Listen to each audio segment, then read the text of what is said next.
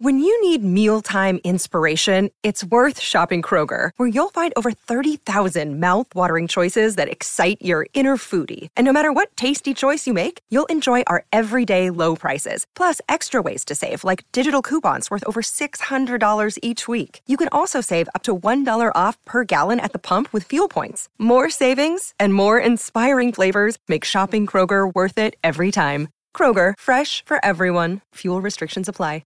Another day is here, and you're ready for it. What to wear? Check. Breakfast, lunch, and dinner? Check. Planning for what's next and how to save for it? That's where Bank of America can help. For your financial to-dos, Bank of America has experts ready to help get you closer to your goals. Get started at one of our local financial centers or 24/7 in our mobile banking app. Find a location near you at bankofamerica.com/talktous. What would you like the power to do? Mobile banking requires downloading the app and is only available for select devices. Message and data rates may apply. Bank of America N.A., member FDIC. He's back. Let's get to this. To Buckley, who unrides from 55 metres. The buck stops here. All right, let's jump into this, Kano. Look, this is a little bit less one way and more conversational, because the first thing I want to talk about, I noticed that I've watched the Harley Reid stuff from afar like everyone else, and I've actually listened to your comments on it. And West Coast and the West Coast media are going really hard on it. Is it any bigger than other number one draft picks, though? I don't really believe that there's any more pressure on this kid than there was on a handful of other number one picks. Bucks, how can It just you, how happens can you to be say the, that it just this guy happens to be the most recent one. No, the coverage of him has been extraordinary. Like, can you remember? We're up to 30 front or back pages. 30. Yeah, well, I think that's a little bit of the media era. I mean, if this had happened in and I think there's recency bias as well. Is it any bigger than how we were talking about Jason Horne-Francis 2 years ago? In my mind, no, because we're in the guts of it. This is why being a number one pick is actually really tough, because you have to be more than just a great footballer to be a success as a number one draft pick. You need to have the wherewithal and the emotional regulation to be able to handle it. I think this is bigger. Maybe it is recency bias for me, but I don't think it's anything like the Jason Horne-Francis coverage, and he's had to deal with it right throughout the year. I remember writing an article for The Age during the year saying that he should refuse to go to West Coast. Then there was the Sam McClure piece. Then there was, are they trading pick one? Are they going to get a suite of picks for it? Should they hold him? Should they take him? They take him. And then since he's been there, every person associated with the Eagles that he's up in front of the media is asked about him. Those answers are turned into front and back page stories. I feel a bit, and once again, it's no one's fault, as I've said, because clearly that's the appetite, and that's what we want to read about. Otherwise, the news outlets wouldn't print it, and they're not going to print stuff that people aren't interested in. So there's no fault, there's no blame. There's no blame on Harley. There's no blame on his management. There's certainly no blame on the press. But it is a really tough start for him. It is, but I mean, I've lived this, not as a 17, 18-year-old, but as a 20-year-old. I've lived it. I know what it's like to be in this position. So some characters will just put their head down and footy's all that matters, and they'll just grind their way through it. Others will struggle. The guys that I sort of like, I think back to Matt Rowell in 19. Like he there was big raps on him. Remember, coming in and changing things, and his first 6 games were as good as any. But we've allowed him to find his level, and his best football is ahead of him. Tom Scully back in 09, like the raps on him were huge. He was going to revolutionise the game with his running and the way they went. Now, he didn't quite make that level, played at 3 clubs in the end.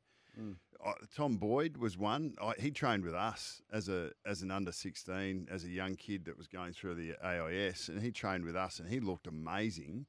But once again, it's more than size and strength, and he has spoken bravely about his challenges and his mental state, and I've got no doubt that part of where he got to was the pressure that we're putting a Harley Reid through. That it's not the media's fault, because you're just talking about issues in the game, but we do build up young players to a level that not all of them can reach. Has he landed in the worst spot Is he landed in? Maybe. Because they're looking for any glimmer of positivity, and it's going to be tough. So compare that to Nick Dacos. Now, the scrutiny on Nick is huge, but it's nothing like what's on Harley Reid. I said it last week. Nick Dacos, how many times is he on the back page of the paper? A couple of times a year? This guy's been on the back page 30 times, and he hasn't played a game yet.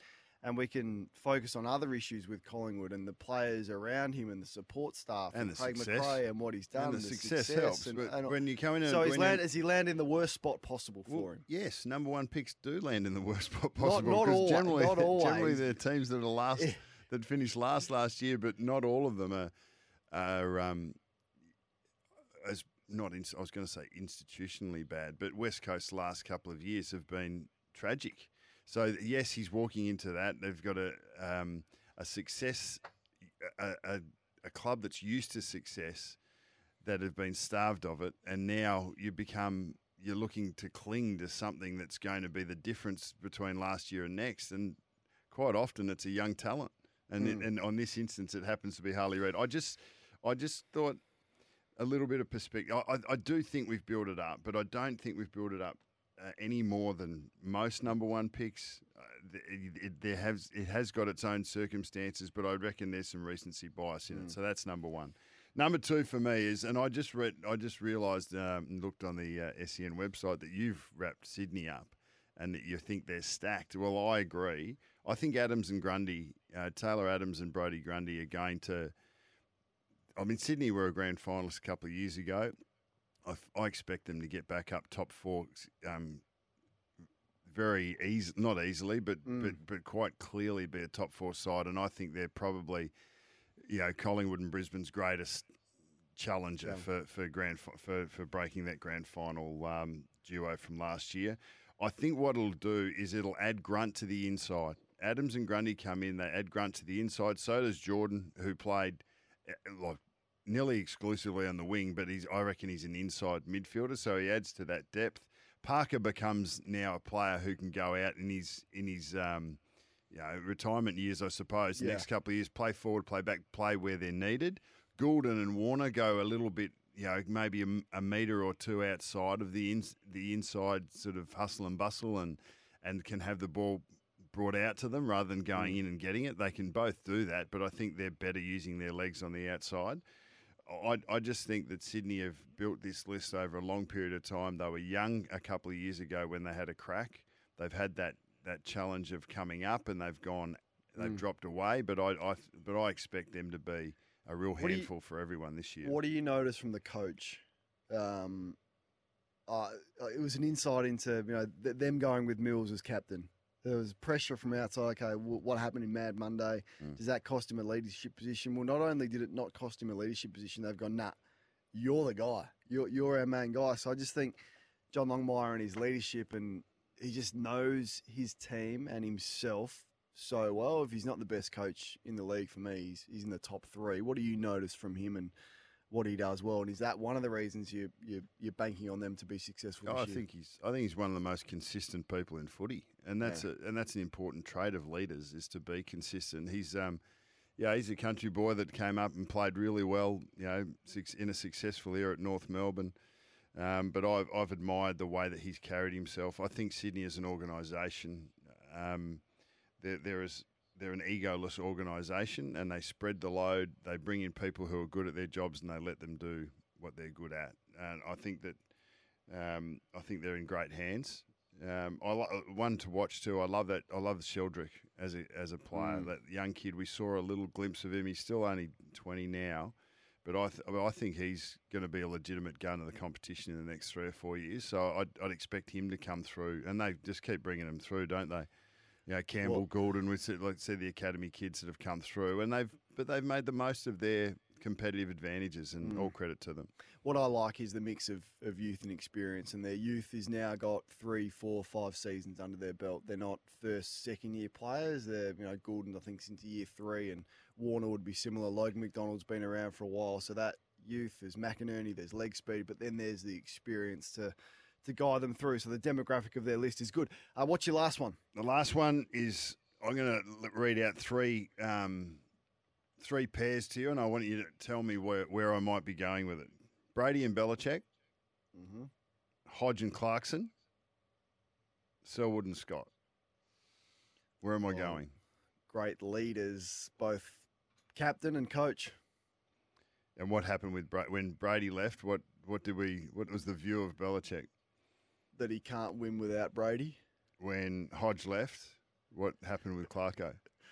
Well, they didn't win in September anymore. No, and I reckon the departure of Joel Selwood.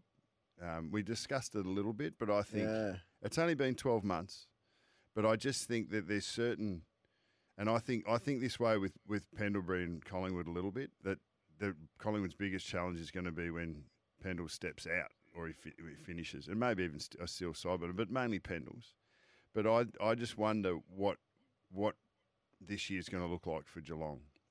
I think I saw suggesting that Chris Scott can't win without Selwood? No, I'm not. But I'm saying that I think that it's probably at Geelong it's going to be tough for Chris Scott, but also for Geelong.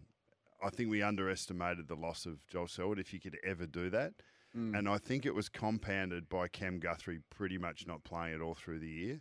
But his presence is at the club. I think if Cam Guthrie has a good year next year, I think Geelong can buffer it a little bit. But I don't think you can ever replace a player, a character, a drive, an ambition, a competitiveness, and maybe Vossi and I'm not saying Voss and Lee Matthews, but I think it takes a whole heap of elements to bring a successful team together. But there's a special sauce, and I think it invariably is an on-field leader who brings a grunt and a desire and a will.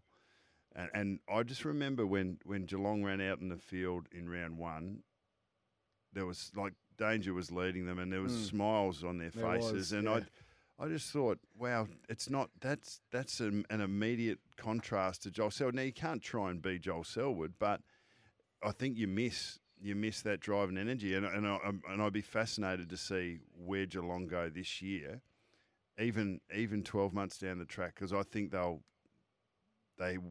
it's hard to replace. It's impossible to replace, and I think there's still some pain for them before they turn around. How much is it just where they're at? Like, it just eventually it catches up with you.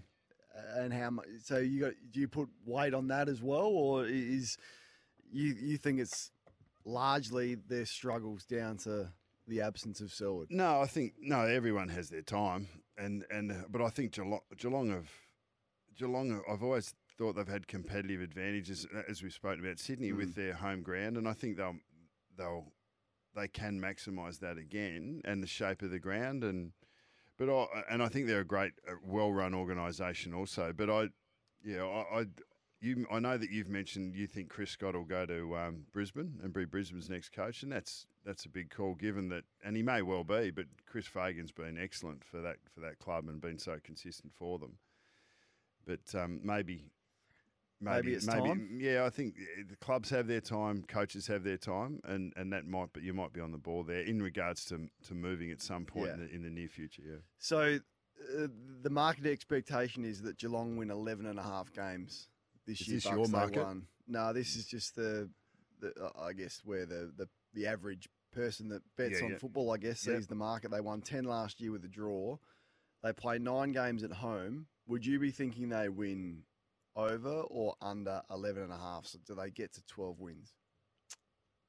I don't see them as a finals team. I think they've got the scope to be as low as 8 wins, and I think their highest is about 12. Yeah, I think that's where I'd have them. So so on the balance of that, I'd have them as an under. As an under. All right. What do you think about that? Which is a big call given their home games. It is a big and the quality of their coach and the pride of their experienced players. You just came in. You said you're not going to make the big calls, and you've just dropped that Have ass. Yeah, it's brilliant. You said you want to temper it down. I love it. Well, I just think it's just so hard to replace. Like it's not the talent level on field. It's the absolute drive and ambition. It's the ability to pull everyone together. And can't measure it. No, it's very hard to do. But watch this space.